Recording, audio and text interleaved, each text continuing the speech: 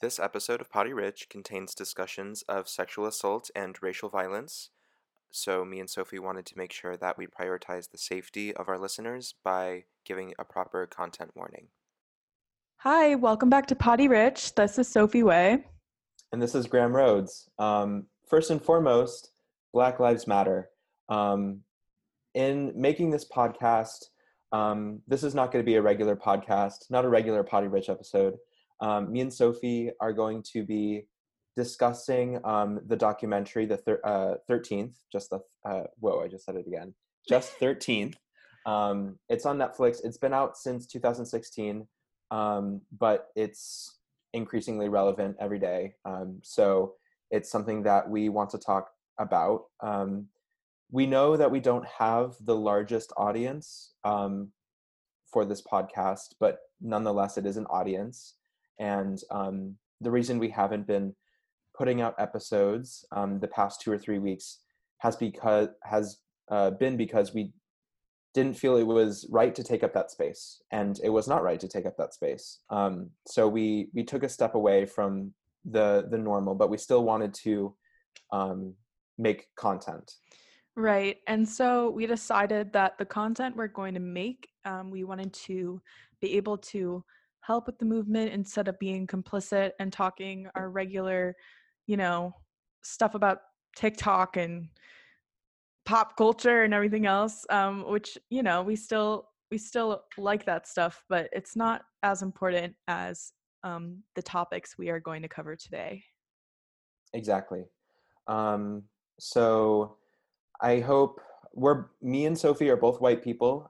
We're going into this with a very free-form discussion. We both watched the documentary today and are gonna just kind of go over some things that we thought were worth mentioning and stuff we want to expand on. We just wanted to make clear, though, that we are both white people speaking on this issue. Just want to be completely clear about that, and just in case someone we don't know is listening. And that is how we wanted to preface this episode. Exactly. So without further ado, let's jump into it. Right. So this documentary is wonderful. I don't think anybody who sees it would think otherwise. It's truly put together so beautifully. It really, for me, it made that connection between every single generational racial system of racial inequality that's been put in place from slavery to now. It strung it all Right. along in the timeline for me, and it was really helpful to understand it from that perspective. Yeah, this is a truly strong video essay. And the sources, I think, also are so amazing. I think that is why this documentary is so great, because of how many primary sources are shown.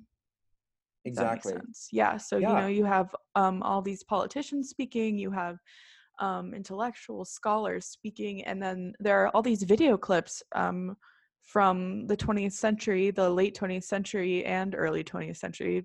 But what I'm saying is the primary sources of politicians speaking on racial issues from the late 20th century. And I think those are integral to the argument that this documentary is making. Exactly.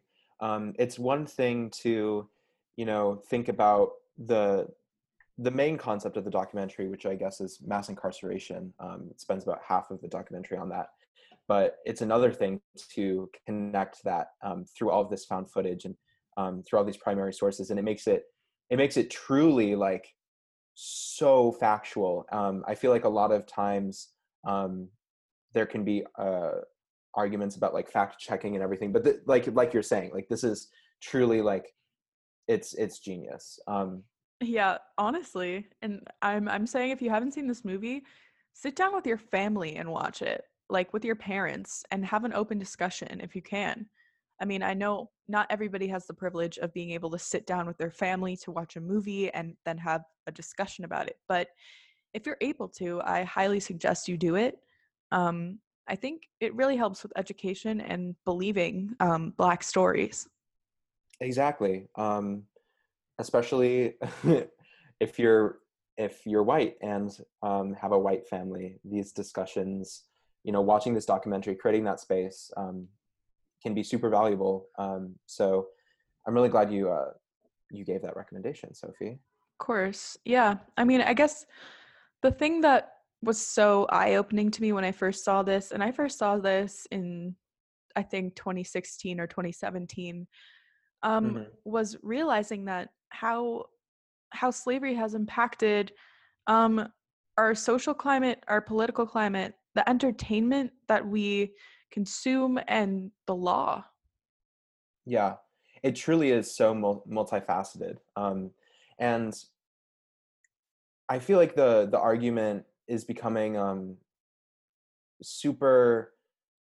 I feel like a lot of people are saying, well, it's the law, so it's correct. And we obviously know that's not the case. And Right. I think this documentary really put that into perspective for me, because um, specifically, one thing that I found super interesting was the concept of ALEC, the American Legislative Exchange Council. And it basically, to break that down into very, very simple terms, it basically is a organization where with consisting of politicians and corporations, and it basically was corporations drafting lobbying policies that would directly benefit their business in a way that made the legislators' job easy.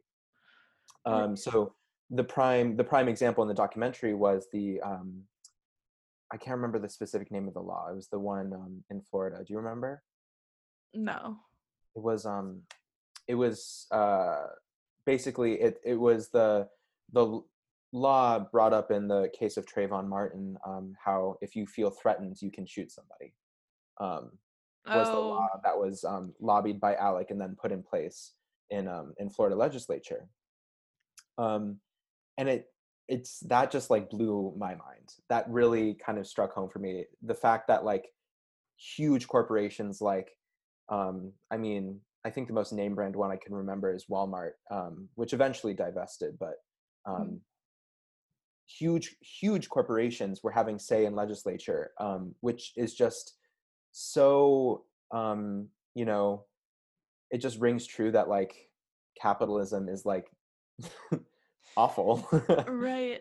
Yeah, I mean, that's a whole nother can of worms, honestly. Hmm. I think talking about the structure of our current democracy is a hard one to tackle. But definitely examining how capitalism is playing into more areas of our life than we are willing to admit or aware of is super important, because Hmm. if this is a democracy, then people should have the right to know about those things.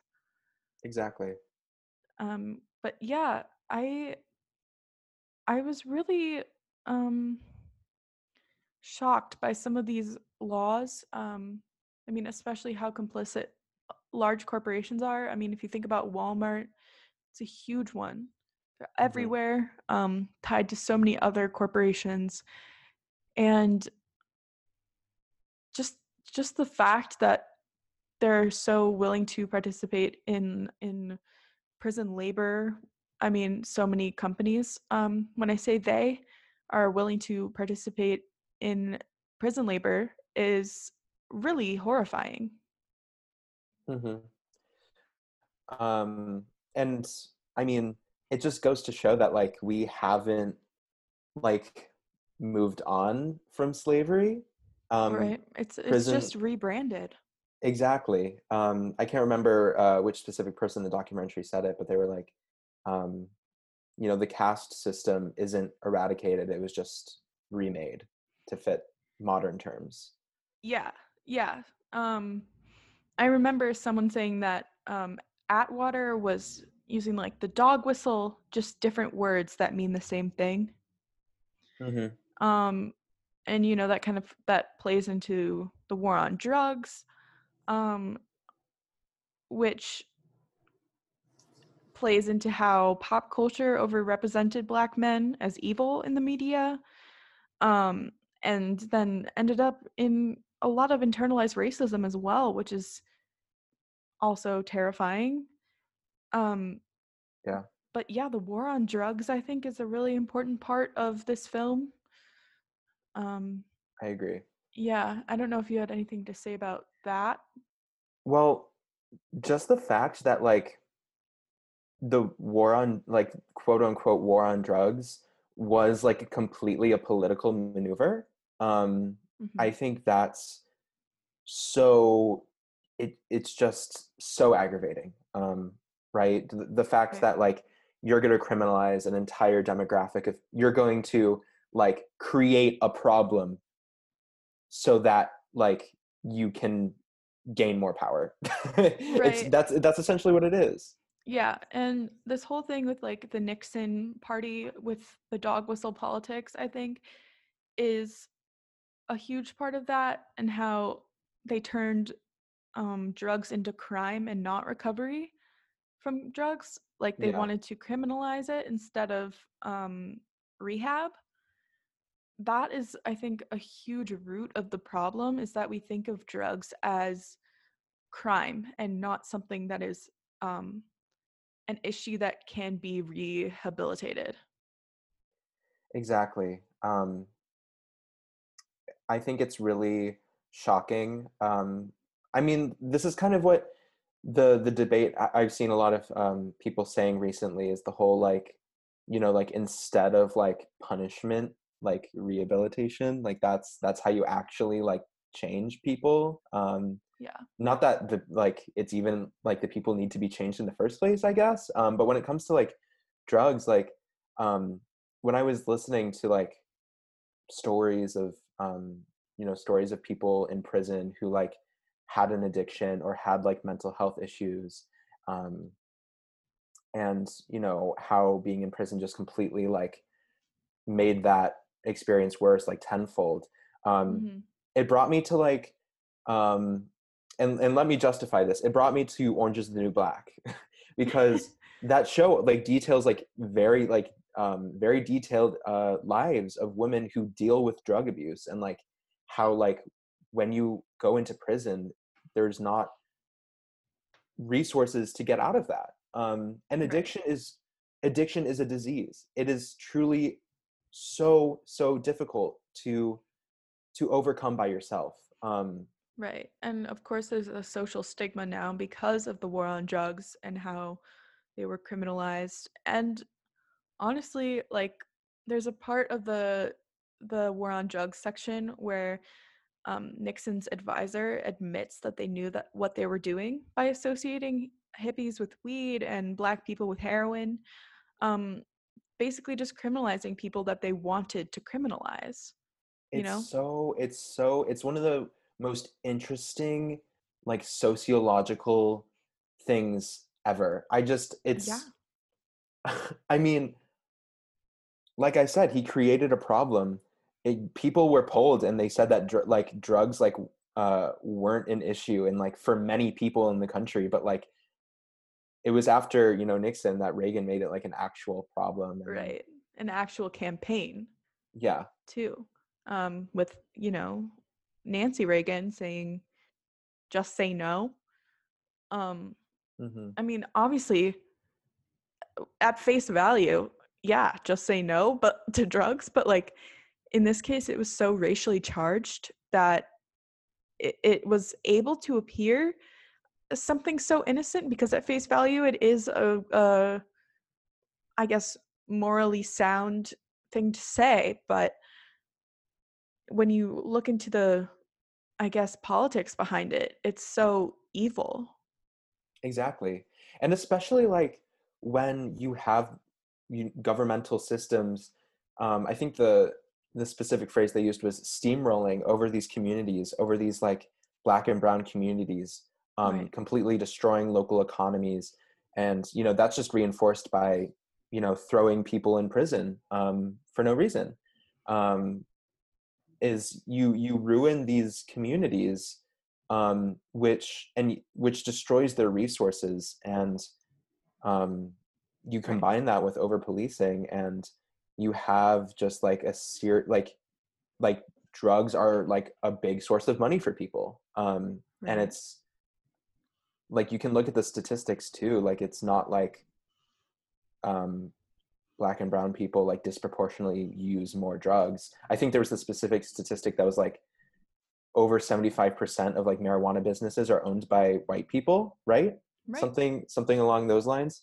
Yeah. Um, I mean, I'm sure it's different now because now marijuana has become something that you can make an extreme profit off of legally. mhm, Um, now that it has been recreational or legalized for recreational purposes in so many states. I think that is definitely probably a higher statistic, even more so now. Um, definitely.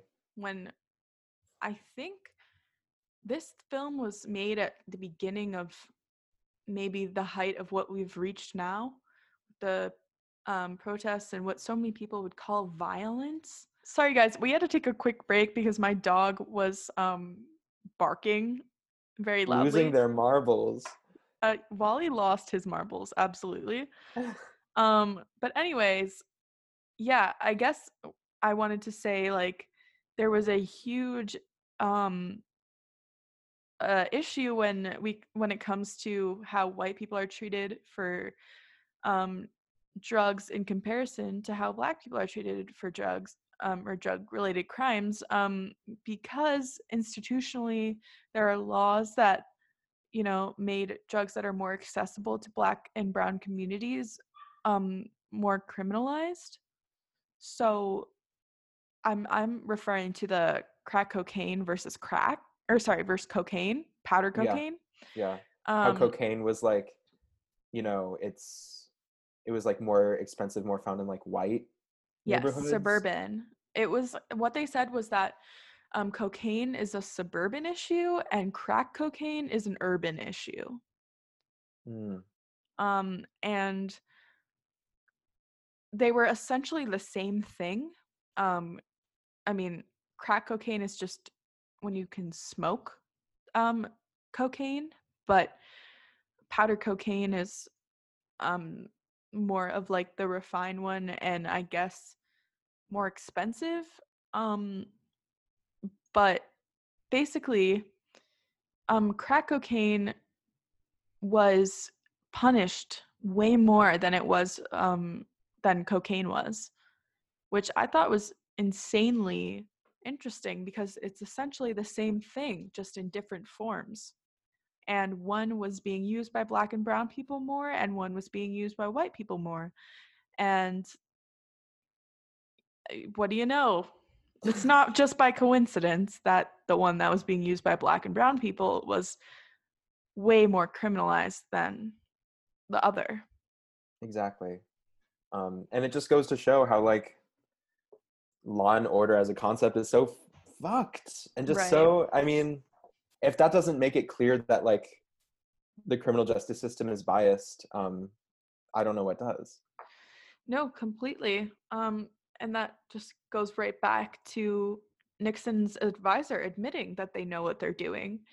Um, on a call or no, on a recording where he said, "Don't quote me on this," um, which he's just admitting that, like, Yeah, he literally. he's straight up admitting that it is what we think it is, what the left thinks it is, because he's saying, "Don't quote me on this," but we Exactly. know what we're doing.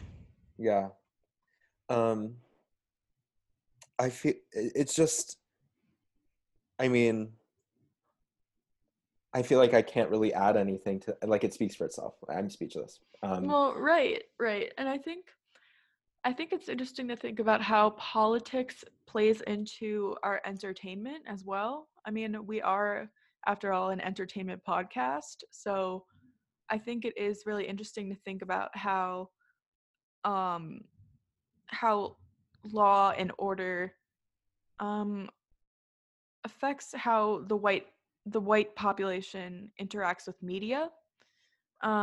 So I particularly was interested in the um, movie that they were mentioning at the beginning. I don't know if you remember that, Graham. Um, They what was it were, called?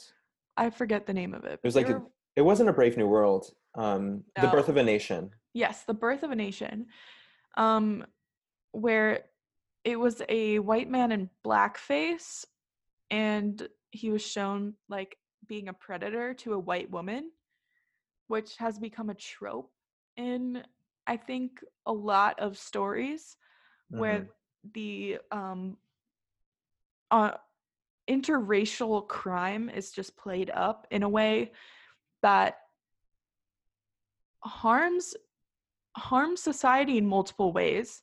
One being obvious that it harms race politics, it harms Black people, and one being um, that it harms feminism in a way too, because it's saying the white woman needs the white male savior to be saved from this Black man, you know?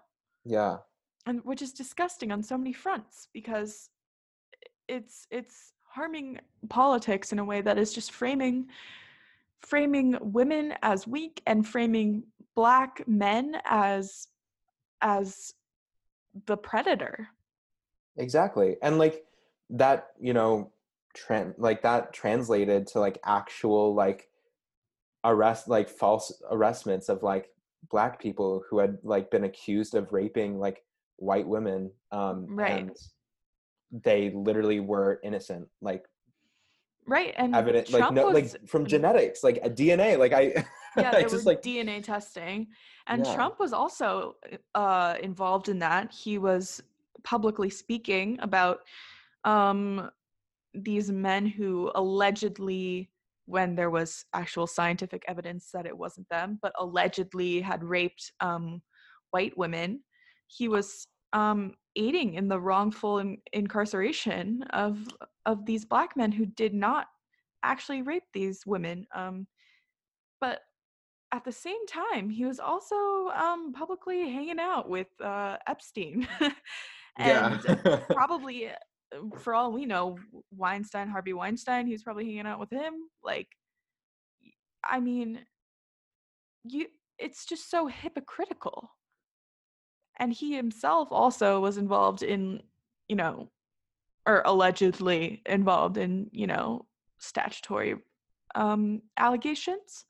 Hmm. So I I just, it makes no sense. Like, the only thing that makes sense is that it's racism. Yeah, It's just literal racism. you're literally, I mean, half of the stuff I want to say, it's just like I feel like it should be obvious, you know what I mean? Yeah, but I um mean, you can say it, like, do it.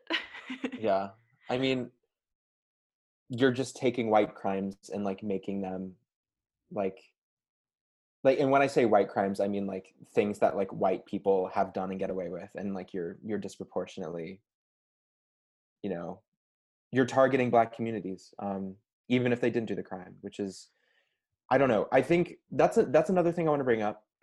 This whole concept of crime, which I know is huge, Mhm. but rewatching this documentary um, made me rethink criminality from like a very personal perspective, because there have been, because I mean, from a very young age, we're taught that like the police are like good people that will protect you, that Right. these are what these things, criminals do these things, so you do not want to do these things, and create a distance between yourself and a criminal. But the whole idea of a criminal like stemmed from racism, Yeah. and that's just supported by like the fact that 1 in 3 Black men are um, going to be in jail at some period of their life, Right. as opposed from the 1 in 17 white people. It's shown by like how like there's 6% of the U.S. population are Black men, but they make up nearly 50% of the prison industrial system. It's If those numbers aren't telling, then, like, I seriously do not know what is. exactly. So I'm currently in the process of just deconstructing what I've been taught a criminal is. Right. And I think that is so important for white people right now to start deconstructing all these ideas that we've been, you know, that we've just thought are true our whole lives. Mhm. Um, I mean, first and foremost, like the police being always right. But something I've been struggling with a lot lately is realizing that the police sometimes get away with stuff that is above the law just because they are police. Exactly. Uh, There's no, I mean, there's no higher form of accountability. It fails every time. Nearly right, every time. right.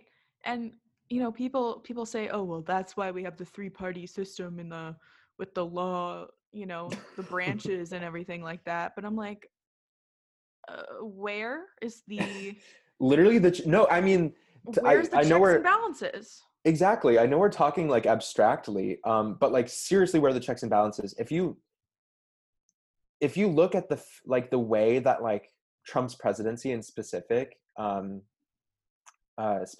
has like ruined checks and balances, and like that's what happens when you have like a majority of like a one party, like you have a majority one party in like Capitol Hill in the Supreme Court, like Hmm.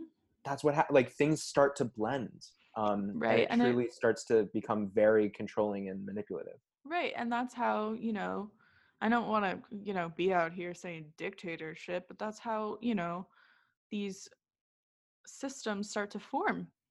And I I saw this Instagram story the other day, and the information was sourced from an interview with Andrea J. Ritchie for NPR. I saw that police sexual violence is the second most frequently reported form of police misconduct, and that a police officer is caught in an act of sexual misconduct every 5 days. Wow, Yeah. I had no idea. And they're often acquitted for these crimes because no one is checking them. You know? Hmm. Like, I, okay, I feel like this might be a hot take, but I would say that this era right now is going to be like written as history as the people versus the police, and the police are not just the police, it's like the institution and all the people who support the police. Yeah, Uh, authority right. essentially. It feels like it's like the police are a force that people who want justice are up against. It definitely does feel like there's more solidarity between different communities, and it does feel like it's kind of, I don't want to say polarizing because I that word is just overused, but like it definitely feels like it's kind of we're congealing into like those two, the people versus the police. I totally agree. Yeah. And when I was watching this documentary, so many of the videos and images shown just looked like the news today. Exactly. Like I was shocked. Like I was like, why did like the water spraying, like you know how the police were hosing people in the Yes, riots, just reminded me of tear gassing. exactly. And I think like multiple social conflicts is also a commonality between then and now. How they had the aftermath of World War II, and we have the pandemic, and also both um, have economic mess involved. Hmm. Um, and it's just the same rhetoric is also being repeated that Black freedom results in crime. Yeah. Just coded now because that's obviously a racist thing to say. Black freedom results in crime, but now Hmm. it's coded. It's saying they're talking about the looters, but they're saying Black people are looters and criminals and all this stuff. Or they're saying Black Lives Matter movement people are criminals because they're looters. But like in reality, the looters are separate from peaceful protesting. And Exactly. most of And the leaders condemn people who are looting. exactly. Um, and that's been a really interesting argument. Is it's do I agree with looting? No. But like if it happens, do I care? No. Like I Right. care from a sense of like media perspective. Like I know that like conservative media outlets are going to focus on that because obviously like a lot of people care more about property than human lives. But like Yep. if like a few, and like I do feel bad for like the local businesses who like, I don't know, like there's specifically the one I'm thinking of, there was a camera repair shop, and the way I said that, camera repair shop Yeah. in Chicago, that's been around for like decades, and how that shop was completely ruined. It was owned by an Asian man. Um, Yes. But I think that goes to show that people value commodities and property way more than they value lives. And the yeah, thing is that those shops and all the property can material be can be rebuilt. rebuilt and lives cannot be restored, which I think should be the convincing argument. Like, No, of hello? course, yeah. Why, how do you argue against that? Hmm. Like, property can always be repaired. I'm really um, frustrated. I'm just I've there have been many moments in the past few weeks where I've just sat and um, I've truly just become so, I feel like, aware of my surroundings a lot more. I'm definitely learning a lot more, and specifically like about how like capitalism like equals racism in a lot of ways, and like how ingrained that is in my own thoughts and other people's thoughts. Mhm. Um, that's been a realization I've come to. Right. And like getting worried about, oh no, like around the corner, the Louis Vuitton store was looted. Like, oh geez, God Oh forbid there are crap! 50 purses that have been stolen.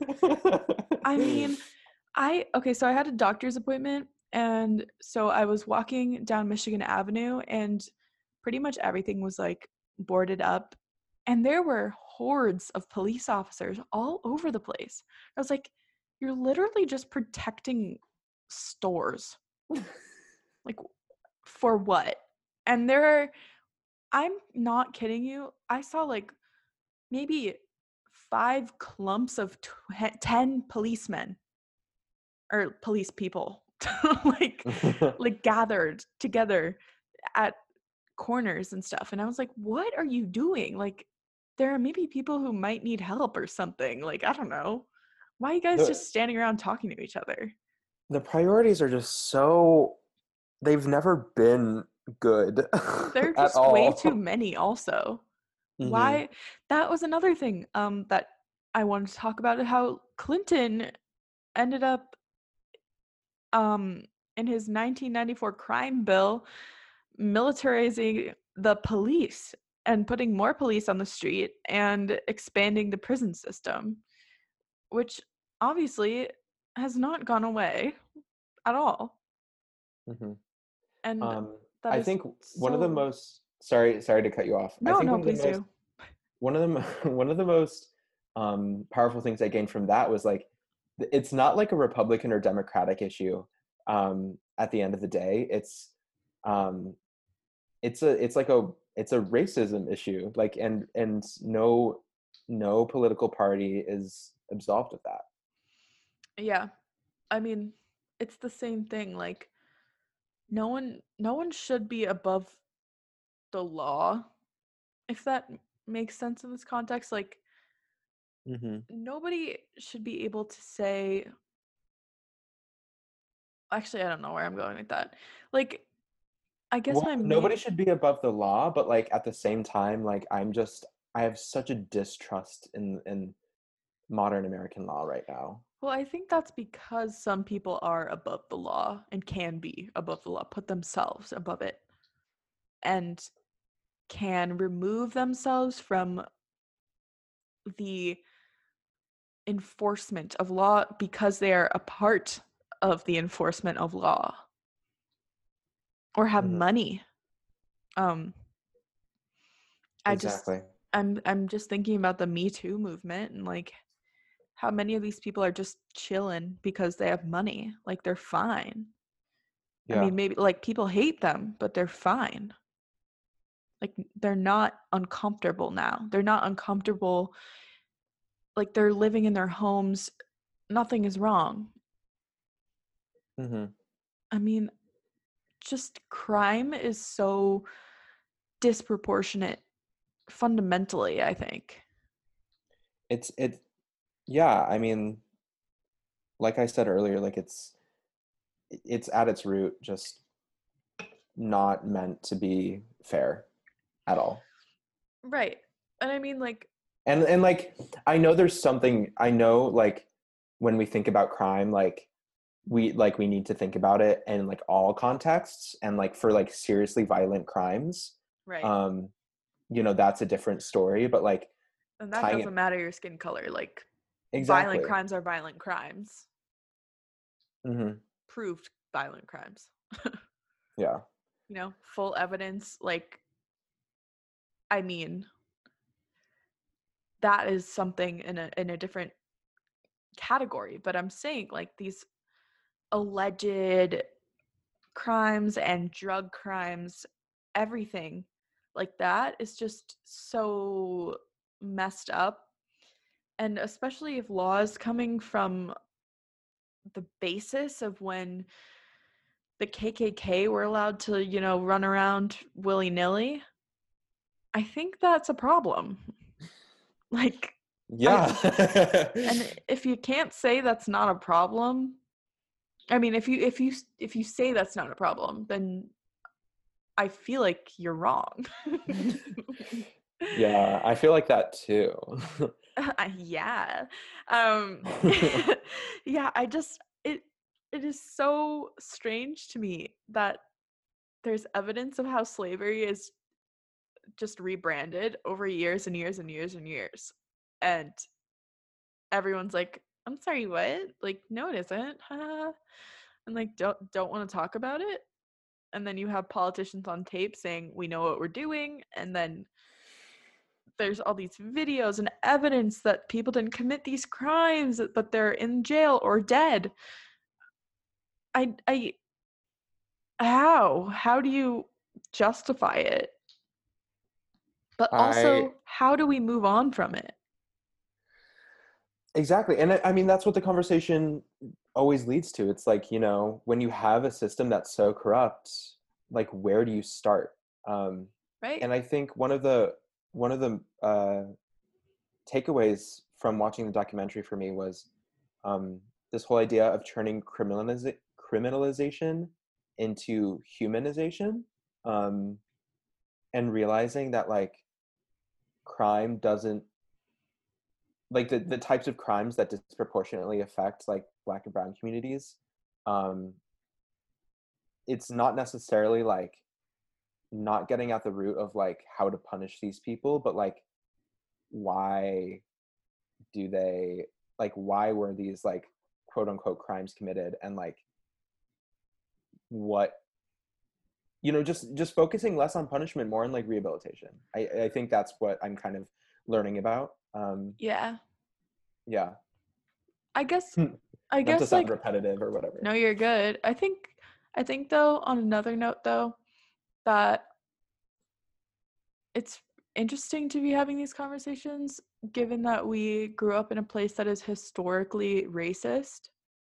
Yeah. Um to listeners, we're both from the North Shore of Chicago, where redlining and gerrymandering and sundown towns completely existed not too long ago.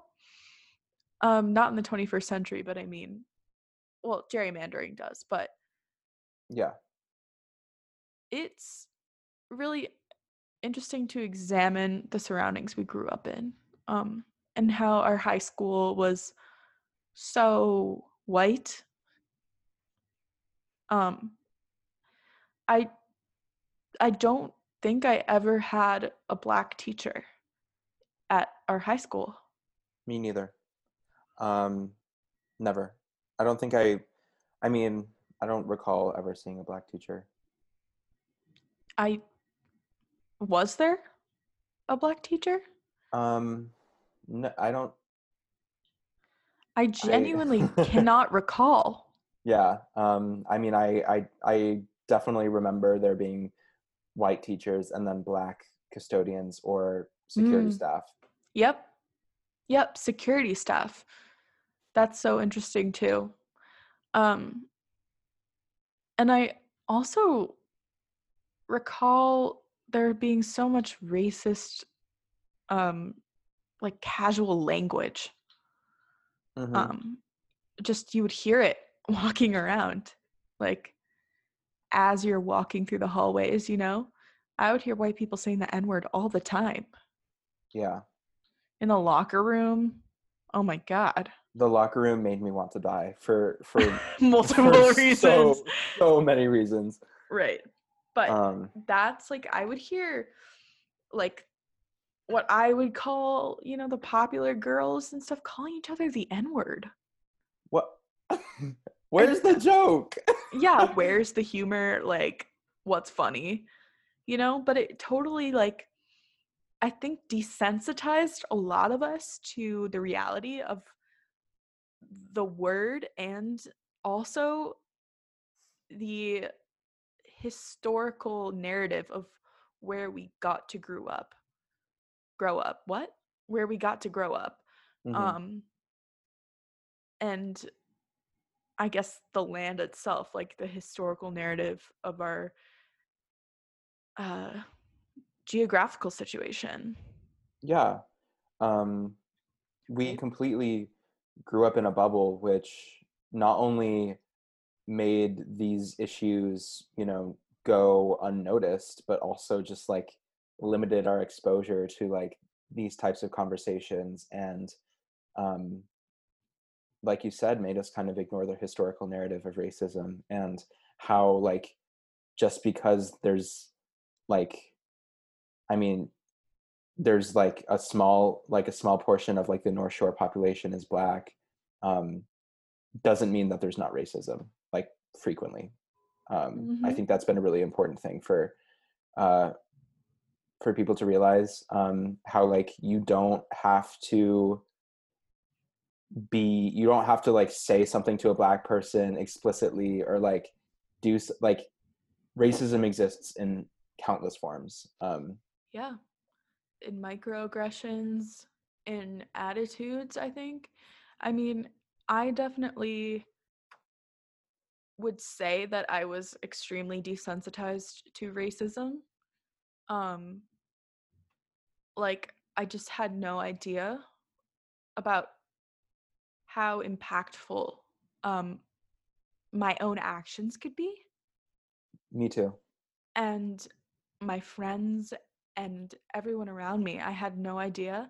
And I don't think people who were, you know, our peers had an idea either, which I'm not saying is not our fault. I'm saying is a fault of the system that we grew up in, but also, like, geographically speaking, Chicago is very segregated.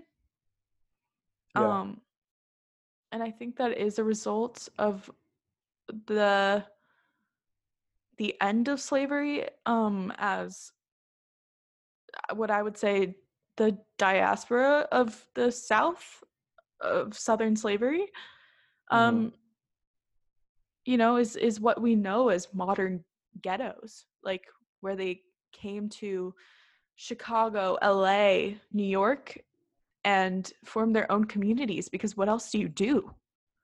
You run Yeah. away from the South. Why would you want to be there Hmm. where like so much trauma occurred? Um, Exactly.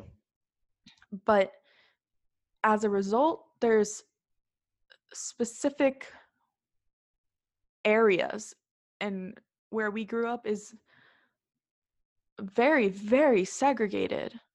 Like, there's just absolutely, like we said, like there were no black teachers that we can recall. Um, and there were very, very few black students. It's just the disparity of wealth and power is so now clear to me. Um, but then I just had no idea. Mm-hmm. And I, Seriously, like I really like I in high school I considered myself like more versed than most about issues regarding race, just because of like the people I chose to talk to and the curriculum that I chose to learn.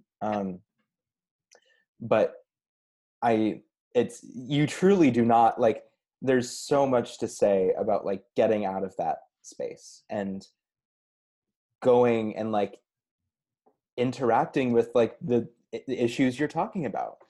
right, there becomes a certain point when I think you are responsible for your own awareness.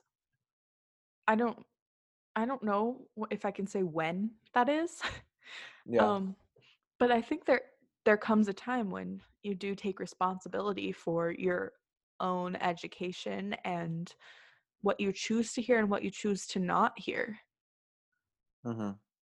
And if we're actively choosing to live in this bubble and ignore Black problems, what, like, that's a whole choice. Like, that is a life choice, and you can't say you are not ignoring it. Like, personally, I'm so ashamed that we went to a high school where my classmates can choose to ignore racial problems. I think it's disgusting that our high school allowed that to happen. They allowed us to make choices where we could completely disregard other people. I, when you put it in those terms, it really does seem like one of the biggest flaws, if not the biggest flaw that our high school has made. And the fact that it was backed up by like so many of our parents, not necessarily surprising, but Right. just, you know, just makes the issue that much more important. Right. Like, I feel so strange that some of our peers went to places that still don't hold them accountable, or social climates that don't hold them accountable for their actions or feelings and thoughts about race. It's so hard to fathom Mm-hmm. how we can come all from the same place. Um, and I feel really grateful for the media that I've been able to um, read and consume. Um, I guess Yeah. like this documentary, like I said, the first time I saw this documentary, my mind was blown. You know, I was like 17 when I first saw this, and I was like, holy shit, you know? It's Yeah. like, you're kidding. Like, I had no clue. Mm-hmm. I remember like sitting after that movie, just sitting there like staring. I had no idea what to do with myself. And especially, I mean, like, not that this feeling is different now, but like, especially at that age, just like when you see something so like abhorrently incorrect and you want to change it, but you just feel very powerless. But I think one of the things that I've definitely learned in the past couple of weeks is the power of my privilege and how I can use that to leverage and fight for what I believe in, specifically when it's related to racism, because people will listen to me, and I should not take that for granted. Right. Yeah. Um, well, I don't really want to bark up a wall with us like reiterating the same thought. Yeah. I don't know if you have anything else to add. Um, I don't think so. I guess my one of my closing remarks would be that like punishment is profit in many cases. Mm. And instead, and I encourage anybody listening to this podcast to obviously watch 13th if you haven't. Watch it with your white friends, watch it with your white family. Discuss the movie afterwards. Don't let it be a piece of entertainment that you forget about the next day, because it truly is an incredible source of information. Rethink where you live. Rethink your idea of criminality and law and order. You don't have to, and I'm not saying necessarily think about it as if it were wrong, but just, think critically of your privilege and where it's gotten you. Yeah, certain things that okay, something that helps me like think it all out is by free writing in my journal about it. Like, Yeah. because there it is private. That no one can access it if you are, a private person. And also when you start writing, you start thinking of new things, and your thoughts and feelings do unfold in kind of a natural way when you let yourself write. So I suggest to people examining what Graham said, where you live, your privilege, by writing. Yeah, I think Even that's, if you're a bad writer. oh, I am not a good writer, and journaling has been helpful for me nonetheless. I think that's, Right. I support that. I've also, if you're not too into the idea of writing, doing a voice journal. Like, for a while, I would just drive somewhere and park, so I knew I was alone, and just out of the house, and I would just voice journal for like an hour That's a um, great idea. on the voice recording on my phone. It was nice because it was hard to necessarily look back at it, but it was just me venting and thinking out things as I talked through them, Mm-hmm. which definitely is a different processing method for people. So you have Right. options. And again, talk to people about this. This isn't something that should be completely private, right? Like, it's important to have Yeah. these conversations with others.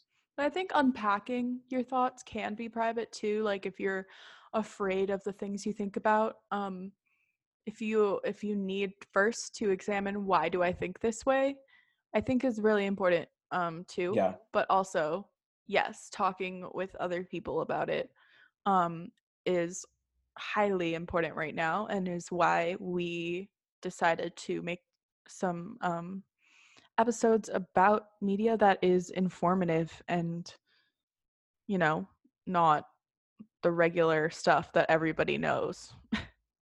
Yeah, exactly. Um, So before we conclude, I think it's important that we plug a couple different things. Um, Yeah. so one podcast that I haven't spent much time listening to, but I've had it recommended to me multiple times, and one of the co-hosts is on another show I listen to. It's the podcast Dope Labs. Have you heard of it? No. It's this podcast ran by two Black women who have PhDs in different disciplines, but they're both STEM majors. So they're very engaged in the academic world. And each episode, um, it's kind of like a conversation where they talk about something happening in pop culture, something that's something that could be a little bit more scientific, and they break it down and just discuss it in a scientific way. So it's a truly unique podcast.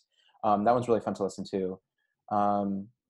The other one that I spend more time listening to is called Dissect, and that podcast is created by a white man, but the most recent season is in partnership with the co-host of Dope Labs, Titi Shodia, Cool. and that podcast, each season is an album, and every episode is a song, and they basically go through each song of an album and dissect it, so lyrically, sonically, and they connect it to a bigger theme. So the one that TT is doing with the main host right now is they're doing Lemonade by Beyonce. So Nice. Oh my god, there's so much in Lemonade.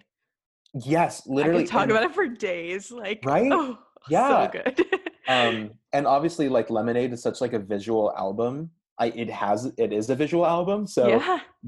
they've made like visual guides to look at online while you listen, and it's really cool. So it's not only like a really great way to just explore music a little bit deeper, but like all of the albums, every single season is a album from a Black artist, and I think every single one talks, like every single album like is centered around like the Black experience and like the intersectionalities of that.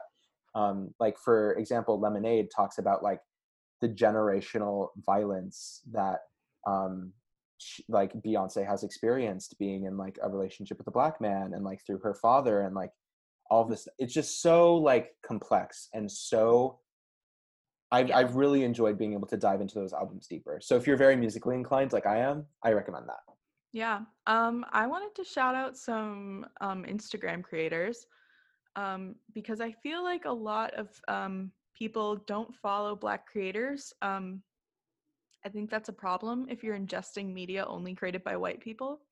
Yeah. Um, Very much issues. so I follow this makeup artist. Her name is Sweet Mutuals. Um, so she's a model and a makeup artist. She has like very like fun, colorful looks. She's awesome. That's Sweet Mutuals. And then another creator, he says he's an artist, and like on the description, and he posts a lot of fashion posts and just photography. His name is Alex Gowon, AlexGowon. He's an NYC artist. And then a friend of mine named Sierra, her at is Ao Midday, AYOMIDAYE. She is a content creator. She makes YouTube videos, and she does fashion posts, makeup posts, art stuff. She's a really, really cool person. She does a lot of like thrifting. It's, I don't know, just really cool stuff. And those are 3 Black creators that I follow that I really love. There are plenty more. But yeah, and they're also great TikTokers too. I know we talk a lot about TikTokers. Great TikTok creators too. I don't know if you, Graham, have any that you want to shout out. That you Not off have the top of my prepared. head. Um, Um, but I yeah. wanted to shout out Fat Raccoon. Um, FATRACO0N Oh, on okay. I was like, TikTok. why are you spelling it? But okay, the 0. Got it. Um, yeah, she makes really informative posts. But like some more fun creators um like lighthearted, I guess, because not everybody wants to like watch like super deep stuff all the time. It's Undos. I know you follow him, Graham, right? Oh yeah. Yeah, I he's love him. He's hilarious. hilarious. Um, and then Shrek's Dumpster. Shrek's Dumpster classic. Yeah, she's so pretty. It's kind of insane. Yeah. Like offensively pretty. And um Quen Blackwell. Is that her name? Shoot. Yeah. Um, and then Flossie Baby. She's really funny. I'm trying to find. Oh, and oh my God, Kiki Janaja, the dancer. She's the one who made Savage. Oh my God, no way. Yeah, she is such a good dancer. And she did that dance, you know, the one that everyone was freaking out about, how Charlie D'Amelio did the one where it's like, um, the one at the end where she goes, "You better not try me," or something like that. She did her own version of that, and it was just so good. Like I was sitting there with my mouth open watching her dance for like 5 minutes. Like I she's love so, that. so good. Um, but yeah, and then Quen, I think that's her name. Hold on, I'm making sure. Quen Blackwell. Quen.Blackwell. Hmm. Quen. She's awesome too. Yeah, she's one of my favorite creators. Yeah, she's so funny. Like the things that she posts, I'm like, you really put that on the internet. I respect you for that. There's this So video, like one of my favorites of her was she like was like on the toilet, and her boyfriend was like trying to give her like toilet paper because she ran out, but then like pulled it away from her, and she like let out this like blood curdling, like completely out of pocket scream. That just like made my jaw drop. But yeah, No, that's like a good synopsis of her content. Like it's like weird random stuff that just makes you like roll on the floor. Like it kind of makes you ROTFL. Roll on the floor laughing.